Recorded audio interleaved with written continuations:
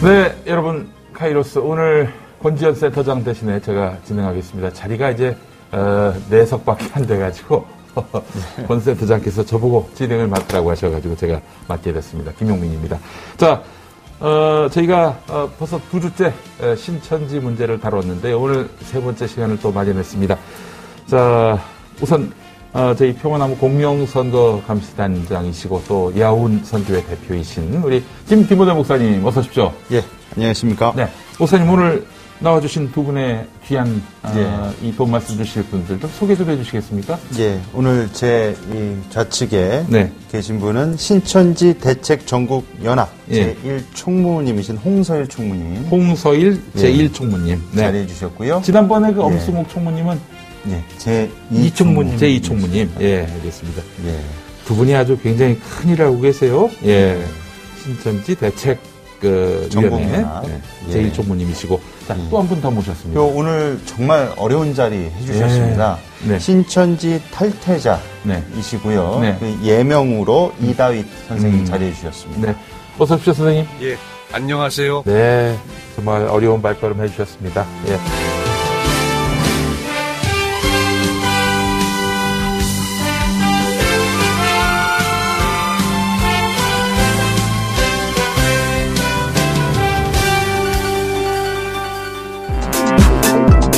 건강하고 맛있는 음식을 가장 저렴하게 구매하는 방법 바로 김용민닷컴이죠. 저 김용민의 몸매 유지 비결입니다. 맛있으면 용 칼로리 김용민닷컴. 검증된 상품을 압도적인 최저가로 구매하는 방법 바로 김용민닷컴입니다. 히터 가습기에 온수 매트까지 최저가 검색해보았자 어차피 결론은 김용민닷컴입니다. 겨울철 생활가전도 역시 김용민닷컴. 역시 김용민닷컴.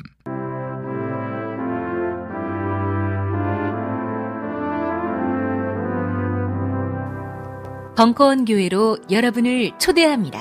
모든 불의와 억압에 함께 분노하며 연대하기를, 다른 사람들의 슬픔과 아픔을 함께 공감하며 우리가 더욱더 난민들과 비정규직 노동자들을 위해서, 이 땅에 소외된 모든 사람들을 위해서 그들에게 더 다가가야 된다는 것을 깨달았습니다.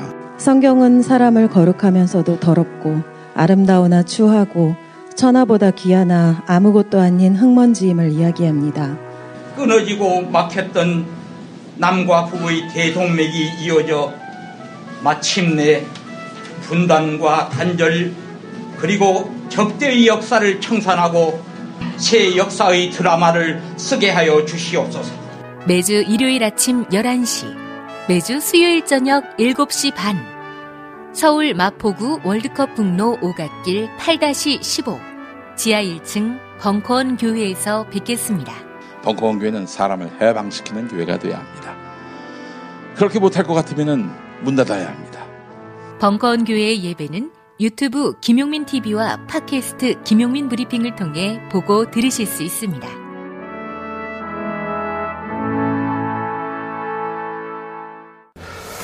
자, 그래요. 신천지의 정치 개입, 선거 개입 이슈가 또 이번 선거판을 흔들고 있는데 말이죠. 어떻게 보고 계시는지, 우리 이다윗 선생님부터 좀 말씀해 주시겠습니까? 최근 신천지에서는 몸살이고 있는 게 대놓고는 안 하고 있어요. 과거 같으면 당원 가입을 하라든지 이런 게 있었는데 이번에는 은밀하게 하는 것 같습니다.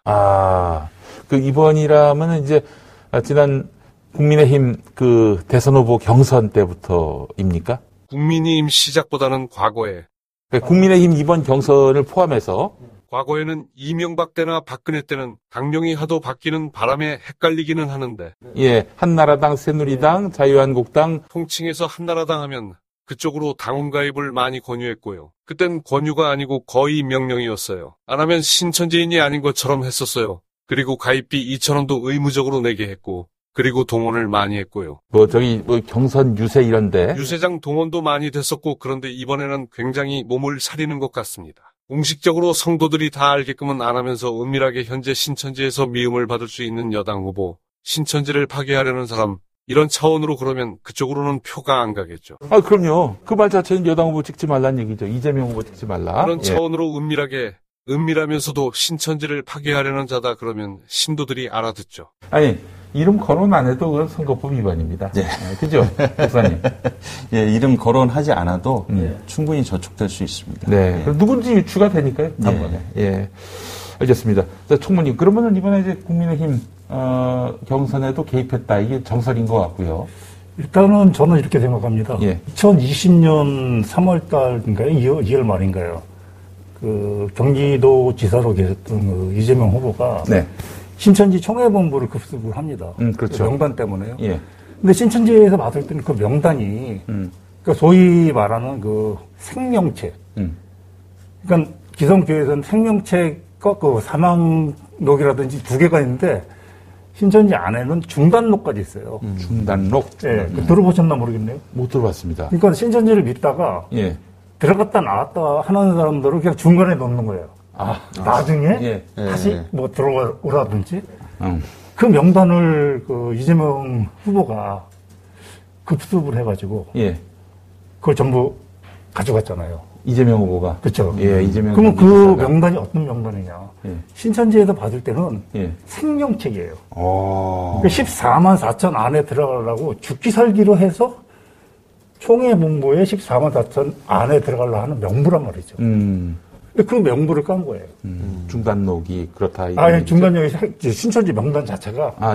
신천지 생명록, 생명책이라는 얘기죠. 근데 그 명단을 깠으면 신천지 사람들이 어떻게 생각을 할 것이냐. 이거는 큰 대적자다. 그래서 절대 찍으면 안 된다. 대적자. 예. 이렇게 생각을 하겠죠. 누가 지시를 안 하더라도 신천지 안에서 그런 분위기가 나올 수밖에 없는 상황이 되어버리겠죠. 알겠습니다. 그렇다면은 그 윤석열 후보가 당선되는 것은 신천지에게는 뭐 지상과제다 이렇게 봐야 되겠네요. 당연히 그렇죠. 그러니까 그 이만희 총회장이 이런 얘기를 했어요. 네. 어떤 얘기를 했냐면 정치권에 손 잡는 거는 방패다. 그러니까 방패 역할을 하기 때문에 신천지랑 손을 잡는 거다. 그런 얘기를 한 그 녹취록이 있습니다. 그래요. 네네. 정치권과 손 잡는 것은 방패. 우리에게 이제 방패를. 이게 뒷배란 얘기겠죠? 네. 뒷배. 한나라당 등 경계와 짝하는 행태. 여러분 들어보세요. 우리가 한나라당이 우리 할아버지입니까? 우리가 그 국회의원을 할 겁니까? 장관을 할 것입니까? 아니죠? 아닙니다. 우리 신천지가 모든 그 신천지 자체가 기도로 임재어 나가기 위해서 하나의 방패, 하나의 방법으로 우리가 해왔는 것이었지. 그 사람들 종입니까, 우리가? 예? 우리가 국회의원 할 겁니까? 뭘 할 건지 이 말입니다. 우리는 덕되는 일이라면 해야 되겠죠? 손에 되는 일은 할 수 없는 것입니다. 여보가마 되돌아라 일을 하는 사람들이 세상 관원에게도 잘하라. 그 말을 왜 하겠습니까? 세상 관원에게 종이 돼서 잘하라는 그런 것이 아니라 그들에게 해를 받지 않기 위한 방패의 하나였겠죠? 생각해보세요.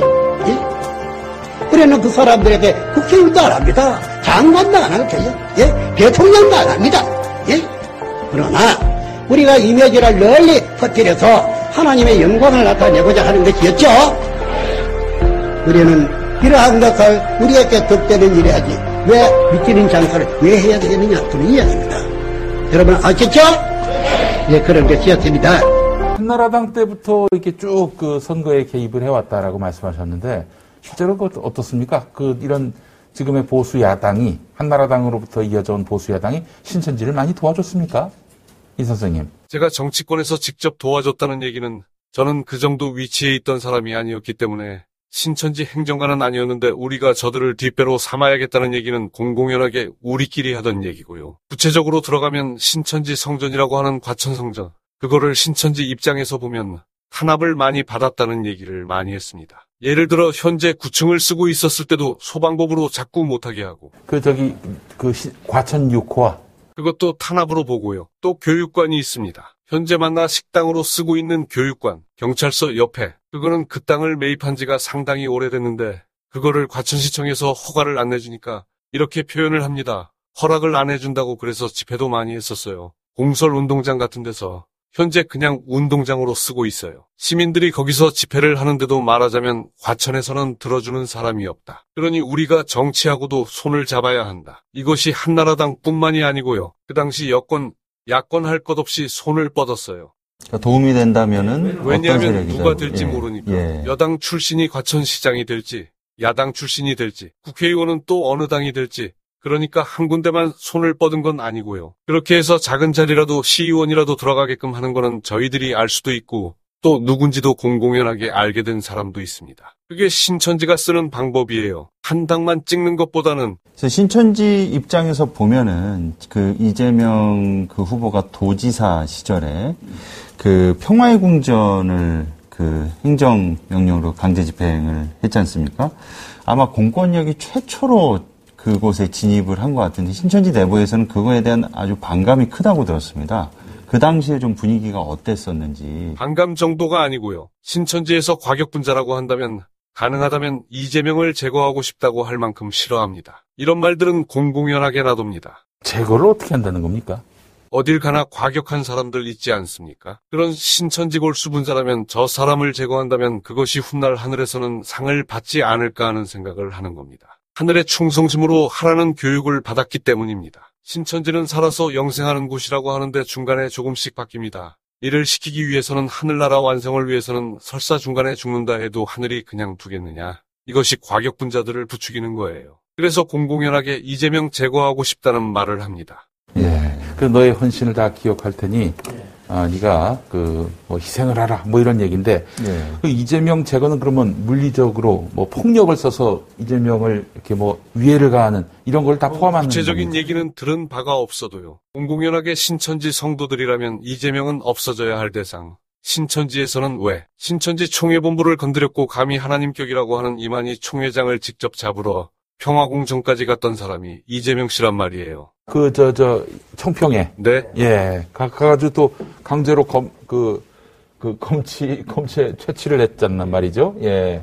그랬기 때문에 감이란 말을 신천지 안에서 쓰는 거죠. 감히 일개 경기도 지사가 총회장은 하나님격인데 하나님과 예수님이 함께하는 그분에게 감히 그런다. 우리가 안 건드려도 저건 지옥에 빠질 거지만 이런 식으로 생각하는 거죠. 이런 게 신천지 성도들 간에 공공연하게 나오는 얘기입니다.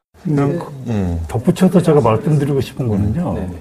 그 위해를 가한다 이런 부분은 물론 뭐 과격한 뭐 신천지 사람 중에 있을 수도 있지만 우선 하는 건 뭐냐면 조직이 워낙 잘 갖춰지다 보니까 그 집회를 한다든지 그렇게 했을 때 진짜 수만 명이 모여가지고 피켓 들고 뭐 탄압이다, 뭐 종교 탄압이다라고 했을 때는 또 힘든 그 상황이 되지요. 그러니까 이제 CBS 앞에 가서 그렇죠. 그거를 보시면 아실 거예요. 단체로 집회했던 거. 예. 그 방법이 우선순위로 동원되지 않을까라고 생각을 합니다, 저는. 제가 그 총무님께 한 가지 여쭤보고 싶은 게 이게 선생님 말씀대로라면 지금 이재명 후보에 대한 악감정이 상당히 클 것 같고. 그거는 엄청나죠. 엄청나다. 그러면 분명히 그 여야 갈 것 없이 이제 선생님께서 최대한 활용을 하려고 한다는 얘기를 들었습니다. 그래서 금일 오늘이 3월 4일인데요.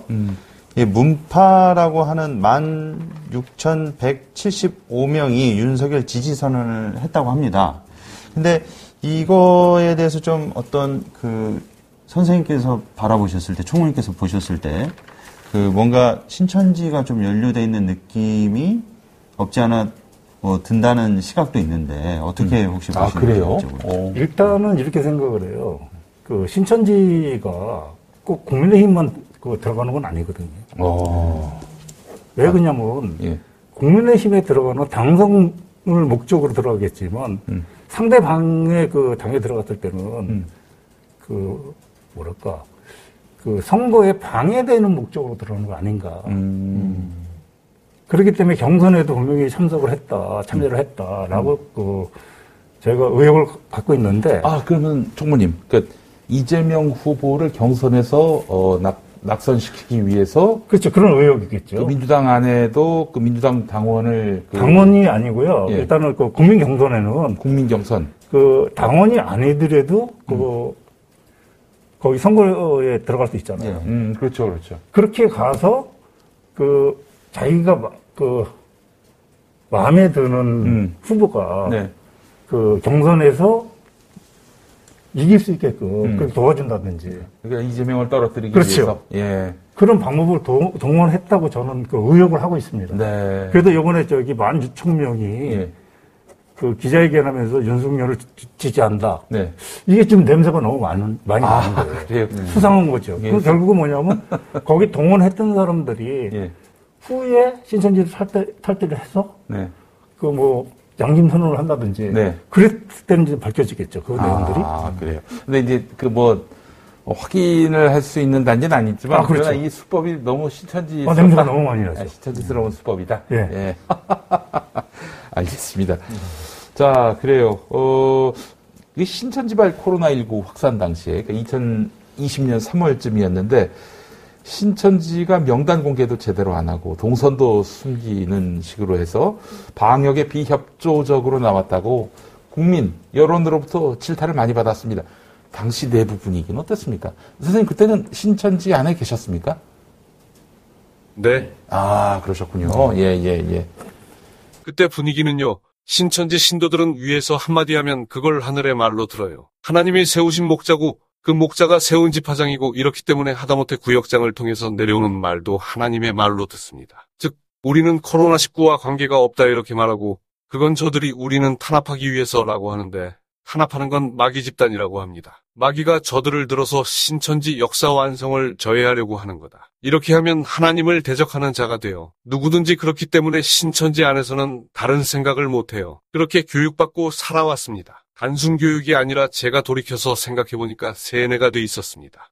그러니까 신천지를 코로나19 명목으로 비판하는 언론, 그리고 손가락질하고 지탄하는 시민사회, 그 배후에 마귀가 네. 신천지와 이만희 씨를 공격하기 위한 그 배후에 그런 짓을 한 것이다. 그렇게 이해를 하고 그걸 대응을 했다는 것이죠. 예. 아, 그래요. 자, 어떻게 신천지에 이제 들어가게 되셨는지 우리 이다비 선생님 좀 얘기해 주신다면, 그 계기를 좀 말씀해 주신다면. 저도 기독교인 생활을 20여 년 했고요. 주일에만 신앙생활하는 사람은 아니었고요. 나름 열심히 한다고 다녔던 사람입니다. 그리고 나름 또 신학 공부를 한다고 하다가 신학 공부를 하던 중에 우연히 신천지 전도자와 접하게 되고 그러다가 성경 지식이 상당히 많은 여인을 만났어요. 나도 성경 공부를 나름 많이 한 사람이고 그런데 그 여인이 가진 지식이 내가 감히 따라가지 못할 정도라고 느꼈습니다. 그 당시에는 신천지라고 드러나지 않았을 때이기 때문에 신천지에 대한 반감 이런 건 없었어요. 일단 말씀이 새로우니까 이런 차원에서 접하게 됐고요. 그동안 몰랐던 얘기를 들으면서 혹했습니다. 혹하다가 서서히 스며들게 되면서 시간이 가면서 성경 속 1인자를 이만희 총회장으로 대입할 때 그때 반감이 없었어요. 그렇게 접하게 됐습니다. 그렇게 해서 신천지에 매료가 되신 분들이 제법 있는 것 같아요. 여러 기사나 이런 걸 보면요. 그러니까 처음부터 이만희 씨를 하나님으로 내세우면은 반감이 확 오기 때문에 초반부터 그렇게 하지 않고 이거죠. 어떻게 되냐면 이 뒤에 하나님을 만들어 놔요. 이렇게 말해서. 하나님을 만들어 놓고 여기서부터 스타트를 하는 거예요. 쫙 비유풀이 들어가서 쭉 하다 보면 나중에 진짜 이 시대의 구원자 하나님이 딱 원래 만들어 놓은 거를 그걸 맞춰서 가는 거죠. 근데 그거 맞춰서 가기 전에 일단 비유풀이라든지 그러나 이제 나중에 이제 2달에서 3달 정도는 요한계시록을 합니다. 그 요한계시록에 이제 나오는 그 실상의 인물들이 있어요. 뭐 7머리도 있고 10뿔도 있고. 그러니까 나쁜 역할은 조금 대적을 했다든지 이런 사람들은 다 나쁜 역할의 그 실상의 인물들이에요. 그 좋은 역할의 인물들은 신천지에 있는 지금 현재 뭐랄까 높은 위치에 있는 사람들이라든지 이런 사람이 되는 거죠. 결국은 뭐냐면 6개월에도 8개월 정도 공부를 하면 원래 짜여진 각본에 의해서 신천지 이만희 총회장이 이 시대의 구원자가 돼버린 거죠. 그러니까 그런 방법으로 해서 다 이제 미혹되고 그 이후부터는 이제 인지 부조화 현상이 다 일어나는 거죠. 신천지 사람들. 그 나쁜 역할하고 좋은 역할을 하라는 기준이 이만희 씨한테 잘해줬냐, 호의적이냐, 대적했냐 그런 기준 아닙니까? 네. 그래서 이제 요한계시록 실상의 인물들이 그 예전부터 신앙했던 사람들 중에서 조금이라든지 뭐 이만희 정회장한테 밑보인다든지 그렇게 됐을 때는 되게 보면 좀 나쁜 역할이죠. 요한계시록에 나오는. 네. 근데 선생님, 근데 이건 아니구나라고 생각하셨던 때는 언제셨습니까? 어떤 계기가 있으셨다면? 저는 코로나19가 저를 다시 한번 돌아보게 하는 계기가 되지 않았나 싶어요. 이로 인해서 모임이 줄었고요. 대면 예배가 줄었고 신천지 안에서는 흔히 신천지에서 말하는 안티들의 얘기는 인터넷상으로도 접하지 말라고 합니다. 이건 명령입니다. 그걸 듣게 되면 성경에서 말하는 음행의 포도주를 먹는 거다. 즉 마귀에게 미혹되는 거라고 합니다. 이건 절대적입니다. 그래서 저 역시 신천지에 오랜 세월 있었고 저 역시 성도들을 지도하는 위치에 있었지만 저 역시도 절대로 하지 말라고 얘기하고 있었습니다. 그런데 코로나로 인해서 대면 예배가 줄고 시간이 나다 보니까 보지 말라는 내용을 열어봤어요. 열어보는데 부분적으로 신천지를 음해라는 표현은 잘 안 맞고 신천지를 잘 모르면서 신천지를 까는 목사들이나 이런 분들을 보면서 수준이 안 맞다고 생각했습니다. 잘 알지 못하면서 이런 말을 한다. 그래서 그래 역시 안 보는 것이 낫지 하면서도 그 안에서도 대립이 되는 신천지가 주장하는 교리와 그분이 얘기하는 교리 중에 일부라도 하나가 안 맞는 게 있으면 제가 파봤어요. 그 중에 대표적인 것이 신천지에서는 실상이라는 게 있습니다. 실상은 계시록이 이뤄지는 내용이 현재 이 땅에서 있었다는 얘기인데요. 그 부분은 저도 자료가 많습니다. 굉장히 지성적이세요, 선생님. 그러다 보니까 그걸 들여다보게 됐고 저분들은 어디서 그런 자료를 얻었는지 어쨌든 그걸 맞춰봐라 해서 맞춰보기 시작했어요. 하다 보니까 실상이라는 건 있었던 일인데 막연한 신앙, 믿음이 아니고 실상은 있었던 일인데 이것이 틀린 것을 하나씩 보기 시작했는데 그때부터 본격적으로 들여다보기 시작했어요. 그리고 인터넷 매체나 아는 매체에서 들여다보는 신천지를 저해하려는 그분들의 얘기를 들어봤어요. 보게 됐어요. 그러면서 내가 그동안 여기가 참이고 여기 외에는 길이 없다고 생각했기 때문에 저는 가정에서 반대했던 가족들 때문에 한동안 따로 살았어요. 하도 싸움이 되니까 영적 갈등으로 싸움이 너무 많아지고 애들한테도 본의 안 되니까. 그런데 훗날 결국에는 가족들을 신천지로 데리고 올 수가 있었어요. 그러다 보니까 제 사례가 간증 사례가 됐었어요. 어떻게 이렇게 전도했다 이런 걸로. 이걸 전체적으로 알고 나서부터 신천지 안에서 표현대로라면 침 맞았어요. 이런 과정을 통해서 코로나 때문에 하나씩 맞춰볼 시간이 있었고 종교와 관계없는 이들이 신천지에 대해 기록한 내용까지 보게 됐어요. 예를 들어 종교와 관계 있다면 신천지에 대해서 알지 못하고 비판하는 것들이 있구나. 그런데 전혀 종교인이 아닌 사람들이 쓴 기록들을 맞춰보니까 실상이 거짓이 많이 들어가 있구나 싶었던 겁니다. 그래서 이제는 마음을 굳혔고 그랬습니다. 예. 아이고, 참. 그 신천지에 대해서 구도자적 차원에서 이제 관심을 가지셨고 또 그래서 들어가 보셨는데 지적인 눈으로 바라보니 이런저런 모순을 발견하게 됐고 그래서 이제 나오시게 됐다라는 말씀. 아 그래요. 근데 신천지를 잘 보면은 이만희 씨 설교도 제가 좀 제법 들었어요. 근데 일단 발음을 좀 잘 알아듣기 힘들고 그런데다가 아니 이게 도대체 어디서 이 매력의 포인트를 찾아야 되는지 도무지 좀 이해를 할 수가 없는 부분도 있었거든요. 이제 뭐 다친 마음으로 들어서 그런 건지는 모르겠습니다만은 총무님 왜 이렇게 이만희 씨가 뭐 또 얘기 들어보니까 신학 공부도 제대로 한 적이 없는 것으로 알고 있고 설교도 그렇게 잘하는 것도 아닌데 왜 신천지의 교인들은 이제 이만희 씨를 따르게 됐는지 이걸 한번 좀 말씀해 주시겠습니까? 일단 이만희 총회장은 무학이잖아요, 무학. 무학의 통찰을. 근데 무학이라고 얘기하는데 뭐 어디 그 자료를 보면 우리 수학교 나왔다, 뭐 나왔다 얘기하는데, 그러니까 일반 그 신천지에 미혹된 분들은 무학인 분들이 신학을 전공도 안 했던 분이 이렇게 성경의 지식이라든지 해박할까? 이게 대단한 거죠, 그 사람들은. 그러다 보니까. 그 짜여진 각본이라든지, 그러니까 예전에 그 전도관이라든지 기타 등등 많은 그 자료들을 보면 그 자료를 끌어다가 모아가지고 만든 게 이제 신천지 교리거든요. 근데 그 교리서라든지 이런 거를 저한테 이제 그 요청하는 분들이 많이 있어요. 블로그를 통해 가지고 비밀 댓글을 달아서 이 책이 꼭 필요하다. 왜 그러냐. 우리 가족 중에 신천지에 몸담고 있는 분이 있는데, 이분한테 교리라든지 이게 너무 똑같기 때문에 설득을 좀 하고 싶다. 이만희 총회장이 성경을 너무 잘 알고 이 시대의 구원자가 아닌 거를 증명하고 싶다. 그런데 왜 그 자료가 필요합니까? 근데 아까 그 이 선생님이 말씀하신 것처럼 일반 그 신천지를 그 안티 활동한다는 사람들이 교리에 대해서 비판한다든지 그게 안 들어오거든요. 신천지 사람들은. 왜냐하면 그 안에서 인터넷이라든지 이거는 선악과라. 선악과. 네. 건드지 마라. 이거를 선악과이기 때문에 인터넷이라든지 절대 못 보게 합니다. 선악과이기 때문에. 그런 애들 이제 찾아서 보는 분들이 많이 있는데 교리를 비교하고 싶은데 그 안티들이 말하는 그 신천지의 교리 비판이라든지 이런 건 인정을 안 하는 거죠. 그러니까 신천지 그 이만희 총회장이 그렇게 그 성경 박사인데 네. 그거를 반박하기 위해서는 성경 박사가 아니다. 그러니까 옛날에 그 예를 들어서 전동안에서 만든 그 책자 네. 이런 걸 구하고 싶다. 그래서 제가 갖고 있거든요.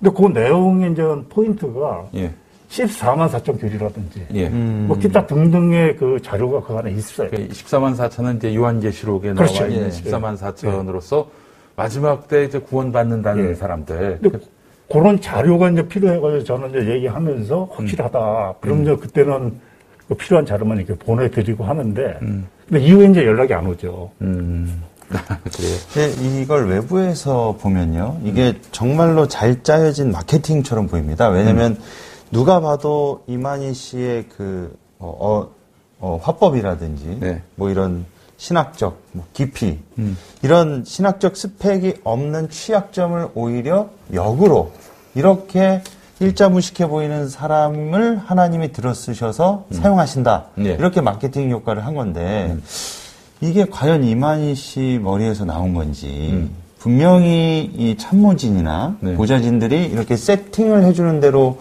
움직이는 느낌이 없지 않아 드는데요. 혹시 그런 지점이 없는지 좀 선생님께 여쭤보고 싶습니다.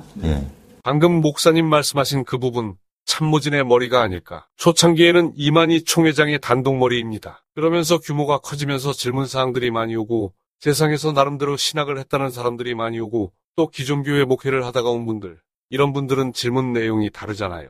네, 점점 수준이 높아지죠. 그러다 보니까 참모진끼리 머리를 짜내는 부분이 있어요. 그 예로 2000년 초반에 지방에서 올라온 젊은이가 있었습니다. 지방 베드로 지파에서 20대 청년인데 기가 막히게 계시록을 각본을 했어요. 그거를 보여줍니다. 그리고 그것이 교육자료로 쓰입니다. 그런데 신천지 안에서는 교육자료로 쓰이기 위해서는 이만희 총회장의 검증을 받아야 해요. 제가가 없으면 아무리 좋은 내용도 안 됩니다. 그러면 선악과로 치부됩니다. 그러니까 그들이 와서 이 내용으로 강의할 때는 이건 총회장님의 지시사항이다 이렇게 됩니다. 그런데 그때부터 변질이 조금씩 됩니다. 왜? 실상 책을 안 가지고 있는 사람들이라 신천지 발전사 책을 안 가지고 있는 분들은 그것이 변질된 줄 모르죠. 변질이 아니라 좀 바뀐 거 모르죠. 그런데 이게 총회장님 지시사항이라고 하니까 그대로 받아들여요. 그런데 이것이 또 바뀝니다. 또 교육부장이 바뀔 때마다 바뀝니다. 그렇다면 중간중간 목사님이 말씀하신 대로 참모진들의 생각이 들어간 거 아니냐. 서서히 후로 가면서는 그렇게 됐어요. 네. 알겠습니다. 신천지가 뭐 이만희 설교만이 아니라 뭐 다른 뭐 장점이 있기 때문에 뭐 예를 들면은 예를 들면 그 소속 교인의 사업에 우리가 집중적으로 사주자, 몰아주자, 이런 분위기 때문에 어떤 내가 신천지에 몸담고 있으면은 이득이 생긴다, 눈에 보이는 이득이 생긴다 이런 이유로 이렇게 신천지의 구성원으로서 그 멤버십을 유지하는 건지. 총무님 어떻습니까? 그 이만희 설교 외적인 어떤 교인을 유지시키는 방법이 있습니까? 일단은 그 14만 4천이라는 그 숫자를 잘 보셔야 돼요. 왜 그러냐면 그 신천지는 12지파가 있습니다. 전국에. 그 12지파 안에 뭐 지교회가 쭉 이렇게 형성이 되어 있고요. 베드로 지파, 요한 지파. 서울에만 전 지파가 4개 지파가 있어요. 뭐 요한 지파, 장자 지파라는 과천이죠. 그 다음에 이제 영도포, 시몬 지파에서 이사 가서 이제 일산 쪽으로 이사 갔는데 거기가 있고 서울 야고보가 있고 인천 마태. 또 하나는 추가로 하면 바돌로메 집회라고 부천 지역이라든지, 김포 지역이라든지, 한 5개 정도가 있는데, 이 사람들이 이제 소위 추수꾼에 의해서 추수가 돼서 간 사람들이 6개월 공부 정도를 하면 교회 등록이 되는 거예요. 각 지역교회에. 추수꾼이라고 하는 건 이제 기존 개신교 교인. 그렇죠. 네, 추수꾼에 의해서 끌려간 거죠. 쉽게 말해서. 근데 그런 분들이 어떻게 이제 지교회에 등록 교인이 되는 거예요. 그러니까 등록 교인으로 해가지고 14만 4천 원을 못 들어가요. 그 사람들이 2명 이상을 전도를 해야지만. 그래요? 실적을, 실적을 내야 되는군요. 시천제에서는 색깔이 있잖아요. 예. 각 지파별 색깔이. 그 요한지파 장자지파, 이만희 총회장이 있는 장자지파죠. 예. 거기 녹색이에요. 녹색질이 올라간다. 2명 이상 전도를 하면. 그 녹색질이 올라간 데는 14만 4천 안에 자기 이름이 들어간다는 얘기예요. 네. 그러니까 죽기 살기 하죠. 내가 영생을 하는데, 왕 같은 제사장을 하는데, 그럴 수밖에 없는 거예요. 그래서 그 내부 안에서도 그 같은 성도들끼리도 어떤 사업을 한다 그러면 뭐 자연적으로 뭐 서로 팔아준다든지 이런 건 뭐 자연적으로 이루어지는 거죠. 자, 하여튼 값없는 복음으로 우리가 그리스도의 복음을 알고 있는데 여기는 대가 있는 복음이군요. 예. 대가가 있어요. 그래서 2명 이상 전도를 해야 되고. 아이고, 참. 이거 덧붙여서 말씀드리고 싶은 거는 전도를 못하는 사람들은 그 110만 원 벌금이 있었잖아요. 아, 또 벌금도 있었어요. 예. 근데 그거 외에 또 어떤 게 있었냐면 6호에 8층 9층이잖아요. 예. 거기 보면 전도 못하는 사람과 전도하는 사람과 구분을 했어요. 그러니까 예를 들어서 전도를 하는 사람은 양존, 못하는 사람은 염소존. 분리해서 예배를 드려서 그래요. 아유, 이렇게. 이건 참 재미난 얘기예요. 그거는 우리 이 선생님이 잘 알고 계실 겁니다. 예. 전도에 열성을 다하거나 실적이 있는 사람들은 구층에서 총회장이 직접 볼 수 있는 곳에 있습니다. 총회장을 직접 볼 수 있는 곳에서 예배드리는 건 그만한 자격이 있어야 한다. 전도라든지 아니면 헌금 실적이라든지 그런 사람들은 구층에서 예배드릴 자격이 있는 거고, 그렇지 못한 사람들은 10층으로 가라. 그렇지도 못한 사람들이 천국에 그냥 가려고 그래? 아, 수시로 그런 말을 했다. 천국 가는 게 10원짜리인 줄 알아? 이만희 총회장이 단 위에서 평생을 써왔다고 해도 과언이 아니에요. 그 말은 천국이 10원짜리인 줄 알아. 이 말은 천국 가는 걸 그렇게 우습게 보지 말아라.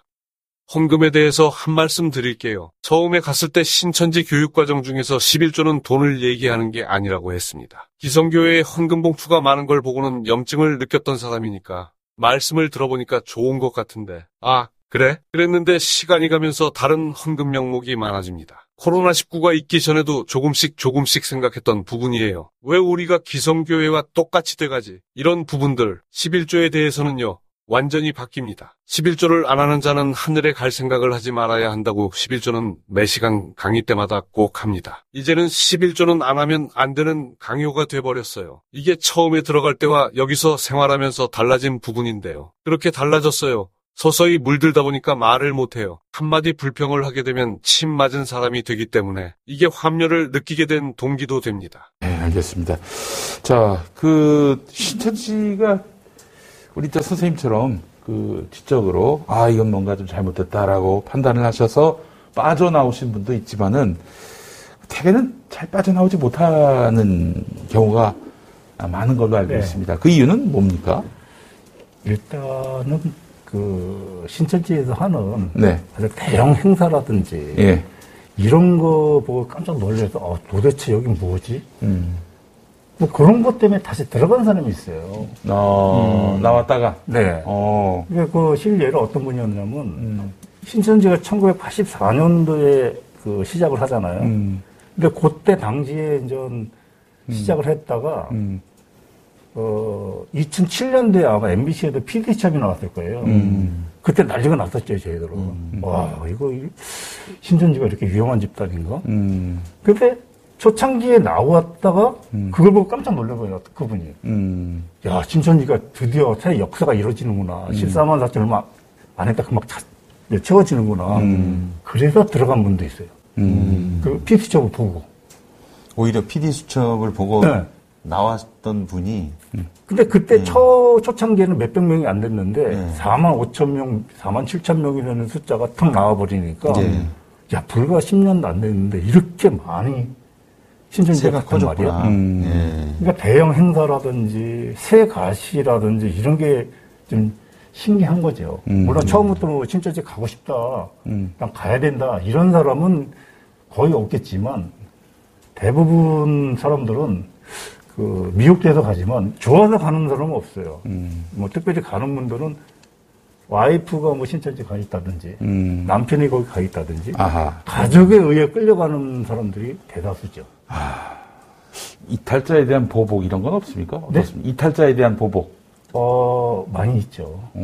주로 어떤 식으로 이렇게 탈퇴자들에 대해서 앙심을 품고 보복을 하나요? 보복이라는 게 글쎄 그 전에 보도했던 건데 신천지에 있다가 나온 분들이 조용히 있으면 되는데 뭐 어디 글을 올렸다든지 아니면 뭐 신천지 탈퇴를 해서 신천지 사람들한테 어떤 자료를 줬다든지 라고 했을 때는 무슨 뭐 음해를 가한다든지 그럼 뭐 집을 찾아온다든지 협박을 하는 거죠. 뭐 이런 부분은 뭐 간혹 있다고 보는데 요즘은 굉장히 법이 엄격하다 보니까 그렇지. 뭐 협박을 한다든지 스토킹을 하는 걸로 그런 거는 들어보지 못했고요. 간혹 신천지 공부했다 나왔는데 그 자격지심인지 모르는데 자꾸 자기를 미행한다. 누가 이런 분들한테 전화는 자주 와요. 무섭다는 얘기죠, 신천지가. 예. 알겠습니다. 자, 신천지에 빠진 상황에서, 이 사실, 아무래도 이만희 씨가 법적 제재를 받지 않고, 유일하게 이제 사실은 법의 잣대를 들이대고 이만희 씨에게, 이렇게, 당신 검사 좀 하자. 당신 명부 내놔. 이런 사람은 아마 이재명 씨밖에 없었던 것 같은데, 이렇게 아마 신자들 입장에서는 이만희 씨가 법적 제재도 받지 않고 계속 비호되는 걸 보면서 야, 저 사람 뭔가 대단한 권력이 있는가 보다. 이렇게 또 생각을 할 수도 있을 것 같아요, 선생님. 대체적으로 신천지 신도들이라면 하나님에게 대입합니다. 아, 그래요. 제재가 없다고 생각하면 그건 하나님이 지켜주시는 것이고 제재가 있다면 마귀가 마지막 때라서 이렇게 발악한다. 이렇게 생각합니다. 뭐든 성경적으로 개입시켜요. 코로나 때도 역시 아까도 말씀드린 것처럼 신천지의 완성을 회방하기 위해서 완성하면 하늘나라가 이 땅에 좌정하니까 그게 얼마 남지 않았으니까 세상 것을 들어서 신천지를 핍박한다. 그렇기 때문에 우리는 더 마태복음 산상수훈같이 그걸 들어서 얘기합니다. 그걸 우리들은 항상 외우고 있어요. 핍박받는 자는 나로 인해서 핍박받는 자는 복이 있다. 천국이 저희 것임이라 이거는 아무 때나 머리에 박혀 있어요. 그렇기 때문에 법적인 제재를 피했다. 그러면 하나님이 도와주신 거고요. 한 가지 예를 들면 과거 CBS와 소송이 있었습니다. 그래서 CBS를 상대로 우리 간증책을 만들어서 뿌렸고 성도들에게. 네. 반증책, 말하는 CBS 보도를 반박하는 그런 책. 예. 그런데 결국에는 CBS가 사과 방송을 했어요. 이거는 하늘나라의 승리로 알고 있어요. 그래요? 저들이 우리에게 벌금을 얼마를 내야 한다. 이때 신천지 백성들 전부 박수칩니다. 박수 정도가 아니라 하늘의 승리예요. 그런데 이 이면을 몰라요. 하나님이 신천지를 지켜주시기 때문에 세상 방송국까지도 이겼다. 그런데 그 이면 그걸 발표하기 전에 일부에서는 이미 알았어요. 이 소송이 30가지가 걸려있다는 걸. 즉 29개는 지고 1개 이긴 거예요. 하나 이긴 것만 발표하지 증거는 안 합니다. 그걸 입 밖에 내면 쫓겨납니다. 그래서 최근에 국민의힘 윤석열 캠프에서 윤석열 후보가 대통령 5년째에 겁이 없다라는 식으로 발언을 했었는데 이것도 유사하게 이만희 씨도 거의 유사한 발언을 하더라고요. 대통령도 국회의원도 다 임기가 정해져 있는데 이제 우리 다른 집단 그리고 본인들은 이제 길게 간다. 그러니까 이 집단들이 아무것도 아니다. 그런 식으로 이제 치부하듯이 얘기하는 발언을 본 적이 있습니다. 그러니까 어떻게 보면은 본인들하고 정치권하고의 그 정체성에 대해서 명확하게 얘기를 하면서 그러면서 그렇게 세상 권력에 대해서 그런 식으로 평가를 하면서 또 한편으로는 뭔가 이렇게 방어적인 도구로 수단으로 활용하려고 그렇게 러브콜을 한다든지 자꾸만 이렇게 관계를 이어가려고 하는데 도대체 이만희 씨가 이것을 통해서 얻을 수 있는 최대 이익이 지금 신천지한테 걸려있는 뭐 학원법 문제라든지 그리고 여러 가지 뭐 법적 보호나 제재를 이 특정 자신들이 밀어주는 권력이 이제 권력을 잡았을 경우에 집단이 정치 집단 권력을 잡았을 경우에 그거에 대한 이익과 방어를 얻을 수 있기 때문이다. 이제 외부에서 보면 이런 시각이 상당히 강한데요. 내부에서는 그렇게 뭐 세상 교회를 바벨론이니 뭐 음녀니 그렇게 비판적으로 이제 적대시하면서 만약에 이재명 후보가 아니더라도 뭔가 신천지에 도움이 된다면은 대적자라도 다시 손잡을 수 있는 그런 분위기가 내부적으로는 얼마든지 형성되어 있는 건가요? 잘 보셨습니다. 목사님, 근데 밖에서 그렇게 느끼는 거 안에서도 똑같이 느끼고 있어요. 단지 신천지의 발전을 위한다면 묶여있는 민원들이 해결된다면 정치인은 데려다 써야 하는 것으로 되어 있습니다. 아, 그래요? 그렇기 때문에 아까 말씀드린 것처럼 야든 이번 같은 경우는 여당 후보라면 신천지를 대놓고 했으니까 기침만 해도 알겠지만 과거에는 여야 할 것 없이 집어넣습니다. 한때는 이명박 시절이라면 이런 것도 있었어요. 여기서 그쪽 당에 유능하다고 생각하는 사람들을 집어넣습니다. 그리고 교족부에서 일단 삭제시킵니다. 그러나 그 사람들은 은연중에 총회본부에 왔다 갔다 하고요. 그건 공공연하게 알 수 있어요. 누구는 어디 들어가 있고 근데 그 흔적을 남기지 않기 위해서 일단 교족부에서 삭제하는 거죠. 임시로 아니면 탈퇴한 걸로 이런 식으로 해서 오늘날까지 20년 가까이 어느 당에 있는 친구도 있고요. 그렇게 하는 거는 아까 목사님 말씀처럼 신천지에 도움이 되는 일이라면 세상과도 손을 잡습니다. 그래서 그 삼성 같은 경우에 소위 저희가 삼성공화국이라고 그러지 않습니까? 어렸을 때부터 공부 잘하는 친구들을 이렇게 장학금을 대주고 삼성장학생을 만들어서 뭐 사법부에 나중에 이제 들어갔을 때 그걸 이제 사익적으로 활용을 한다든지.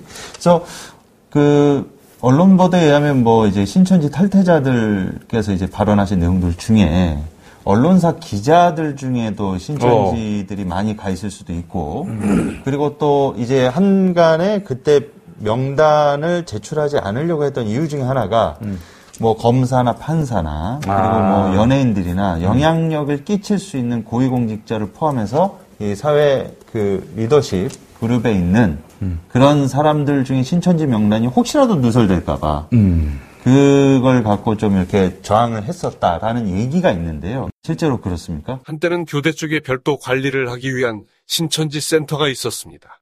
아, 교대에? 네. 교대에 있다면 장래 초등학생들 교육하시는 선생님을 양성하는 교대 앞에 있다는 거는 아니, 교대역 인근이요. 법원 주변에. 서초동. 죄송합니다. 너무 몰입이 돼 있는 모양입니다. 예. 서초동 교대 말씀하시죠. 예. 그쪽에 별도 센터가 있었어요. 그래서 거기 강사는 총회장이 직접 찍은 사람만 가서 강의할 수 있었고, 수강생은 누구냐? 사회적으로 이름난 유명인들, 법조인들, 이들은 일반 센터에 오게 되면 드러나니까. 그래서 거기서 별도의 양육을 한 적이 있었습니다. 교대역 부근에 이제 법원 검찰청이 있지 않습니까? 네. 그래서 그들이 스스로 좋은 시간에 와서 공부를 할 수 있게끔, 잠시 나왔다 들어가기 좋게끔 별도 강사를 뒀었습니다. 그거는 관리를 총회에서도 아무나 하는 것은 아니고, 이만희 총회장 측근인 자만이 할 수 있는 것이었습니다. 거의 VIP 따로 관리하듯이. 그렇습니다. 그렇게. 그런데 서서히 그곳이 폐쇄된 거는 연예인 아무개가 들어오지 않았느냐. 연예인이 들어오면 전도하는데 좋잖아요. 연예인 누구도 왔대. 그러면 전도에도 쓰이면서 거기가 드러나니까 잠정적으로 폐쇄를 했죠. 그 연예인이 뭐 좀 알려진 분이 있습니까? 좀 덧붙여서 말씀드리고 싶은 건데. 네네네. 그때 당시에 그걸 해피플러스라고 얘기하지 않았나요? 해피플러스? 제가 알고 있는 거는 지금 해피플러스였고요. 예, 햇빛입니까? 해피, 영어 해피. 예. 그때 당시에 부장검사님. 그리고 연예인 중에 가수 누구누구 부인. 제가 알기로는요. 근데 누구누구 부인이 거기에 들어가서 원래 신천지인데, 부인, 그러니까 가수의 친인척들, 섭외해가지고 공부한 내용들이라든지, 이런 건 자료가 있어요, 제가. 근데 이건 좀 밝히기가, 그분들이 다 탈퇴하고 그랬기 때문에, 밝히기가 좀 어렵고. 당시 부장검사도 와가지고 성형. 그때 당시에 무슨 대한항공 기장, 초등학교 교사, 기업은행 부지점장, 고등학교 1호 1분 1호 교사, 음반 제작자, 심지어 전 공군사관학교 교수, 이런 분들, 다 거기서 교육을 받은 거죠. KBS 국장, 이런 엄청났죠. 언론사까지. 네, 그때 당시 자료가 이제 오래된 자료지만, 그때 이렇게 사회에서 좀 높은 위치에 있는 분들, 그런 분들과 별도로 모여서. 아이고, 그렇게 또 관리를 했었군요. 예. 알겠습니다. 자, 그래요. 결국에는 이번에 대선 때, 윤석열 씨가 굉장히 신천지에 큰 도움을 받은 걸로 판단이 되고요. 그건 또 이제 홍준표 씨도 인정하는 거 아닙니까? 경쟁 후보였던. 그렇죠. 예. 홍준표 씨도 이번에 선거에서, 국민의힘 경선에서 신천지가 들어온 걸 자기도 알고 있었다. 이렇게 얘기를 했었는데, 그렇다면 결국 윤석열 후보가 만약에 당선된다면, 그거는 이제 결국엔 신천지의 도움을 받았다라고도 볼 수 있는 부분이고, 예. 그래서 참 이게 신천지의 선거 개입은, 이젠 사실 신천지와 개신교 간의 갈등의 문제가 아니라, 그 문제를 넘어서서 국가 공동체, 헤게모니를 누가 쥐느냐의 문제로까지 비화가 됐다라고 볼 수 있을 것 같습니다. 자, 이제 마무리하면서요. 우리 이다위 선생님, 그리고 홍서일 총무님, 이 한국 사회, 한국 정치권, 또 한국 개신교회에 바라시는 점이 있다면 좀 말씀해 주시겠습니까? 우리 홍 선생님부터. 예. 일단 정치하시는 분들은 절대 신천지와 손잡으면 안 됩니다. 왜냐면 선거 때 조직이 형성이 잘 돼 있는 단체는 신천지가 맞고요. 근데 신천지의 목적은 반드시 있습니다. 근데 조금이라도 도와준다라고 했을 때 가감하게 손 뿌리쳐야죠. 나중에 다 밝혀집니다. 저희들이 신천지가 정치 개입한 자료들은 어마어마하게 많이 있어요. 다 공개를 못할 정도로 많이 있는데 야당이나 여당이나 절대 신천지랑 손잡지 마십시오. 이렇게 말씀드리고 싶습니다. 알겠습니다. 또 지금 야당 쪽만 그렇게 신천지가 문을 두드리는 게 아니라 여당 쪽도 문 두드리고 있다는 점. 그렇기 때문에 신천지의 정치 개입 반대하시는 분들은 여당 정치인들도 이렇게 포섭의 대상이 될 수 있다는 점을 분명히 좀 인식하실 필요가 있겠다는 생각이 듭니다. 예. 자, 우리 이다위 선생님. 저는 한국교회에 바라는 것이 있어요. 왜 일반 기성교회 교인들이 신천지에 갈까를 먼저 생각해보고 반성해야 한다는 글은 제가 여러 번 봤습니다. 그런데 내용이 좀 잘못된 것을 보고 한스러웠는데요. 신천지 입장에서는요. 신천지 성도들 입장에서는 기성교회는 말씀이 없다고 합니다. 그건 그 사람들은 그렇게 느꼈기 때문에 그 말을 하는 거예요. 저도 똑같았습니다. 내가 어떻게 이렇게 몰랐을까? 알아도 이렇게 수박 겉핥기식으로 알았을까? 신천지 교리는 잘못됐습니다. 그러나 신천지 가르치는 성경적 내용, 부분적으로 잘된 것까지도 무시하면 안 된다고 봐요. 이게 우리 교회가 해야 할 일이라고 봐요. 그래서 어떤 부분이 우리가 미흡했는지 보고 신천지는 무조건 안 된다고 하면 더 갑니다. 어린애들 보면 방 안에 난로를 켜놓고 무조건 못 가게 하면 엄마 없을 때 기어코 갑니다. 그래서 손을 대어 그것이 뜨겁다는 것을 부모의 보호하에 가까이 가서 알려주면 뜨겁기 때문에 가지 말라고 하는구나 하고 안 가는데 그걸 못 가르쳐주고 있어요. 한국교회가. 그리고 한국교회가 부패된 거는 말씀 안 드려도 아실 텐데 그걸 지적하는 신천지도 물론 부패가 됐어요. 부패 정도를 가까이서 많이 본 사람인데 이제는 신천지를 보는 시각을요. 기성교회 잘못된 것과 같이 보되 교리만큼은 부분적으로 전부 다 잘못됐다고 보지 말고 기성교회에서도 성도들에게 감추지 말고 그랬으면 좋겠습니다. 기성교회 목사님들이 들으면 좀 서운할 얘기겠지만 사실 목사님들이 부분적으로요. 신천지에 몸담고 있으면서도 제가 교계 목사님들과 접하는 일들이 많았어요. 그리고 제가 100주년 기념관에서 간혹 강의를 한 적도 있었어요. 목사님들을 두고 그때는 위장을 했었죠. 그때도 이 말씀을 드렸었어요. 성경 구절을 하나 던지면 그걸 모르는 목사님들이 많다는 거예요. 부끄러운 부분이 있어요. 단에 서서 목회하는 목사님이 성경을 모른다고 하면 이건 안 돼요. 적어도 신자들보다는 알고 있어야 하고 노력해야 하는데 그래서 흔히 나오는 말이 이런 말이 있어요. 신학은 모르고 목회학만 배우고 나온 거 아니냐. 즉 운영하는 것만 신천지인들은 세상 목사들보다 우리가 더 낫다. 신천지 안에서 아무리 시험이 50점도 안 나오더라도 세상 목사들보다 낫다는 자부심이 있어요. 신천지 안에서는. 그런데 그걸 역으로 한국교회가 뭔가를 찾아내야 할 것 같아요. 그런데 저도 일조를 좀 하고 싶어요. 그래야 신천지의 잘못된 거를 세상에 드러내기가 쉽다는 것이죠. 그래요. 그만큼 이제 성경 말씀을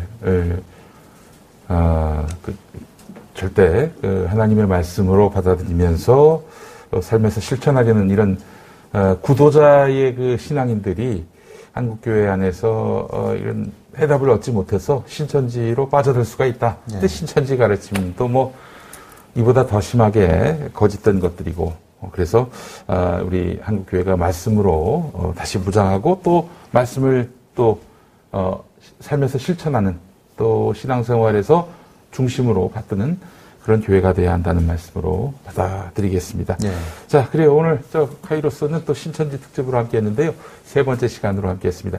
더 이상 정치에 신천지가 개입되지 않는 그런 세상을 함께 열길 바라면서 오늘 이 순서 마치도록 하겠습니다. 오늘 함께 해주신 우리 이다윗 선생님 그리고 홍소인 총무님 말씀 감사했고요. 네. 예, 김디모데 목사님도 수고하셨습니다. 고맙습니다. 다음 시간에 뵙겠습니다. 김용민 브리핑과 함께한 시간 어떠셨어요? 다음 시간에도 보다 바르고 알차며 즐거운 정보로 여러분을 찾아가겠습니다. 팟캐스트 포털 팟빵에서 다운로드하기, 구독하기, 별점 주기, 댓글 달기로 응원해주세요. 잊지 마세요. 다운로드하기, 구독하기, 별점 주기, 댓글 달기.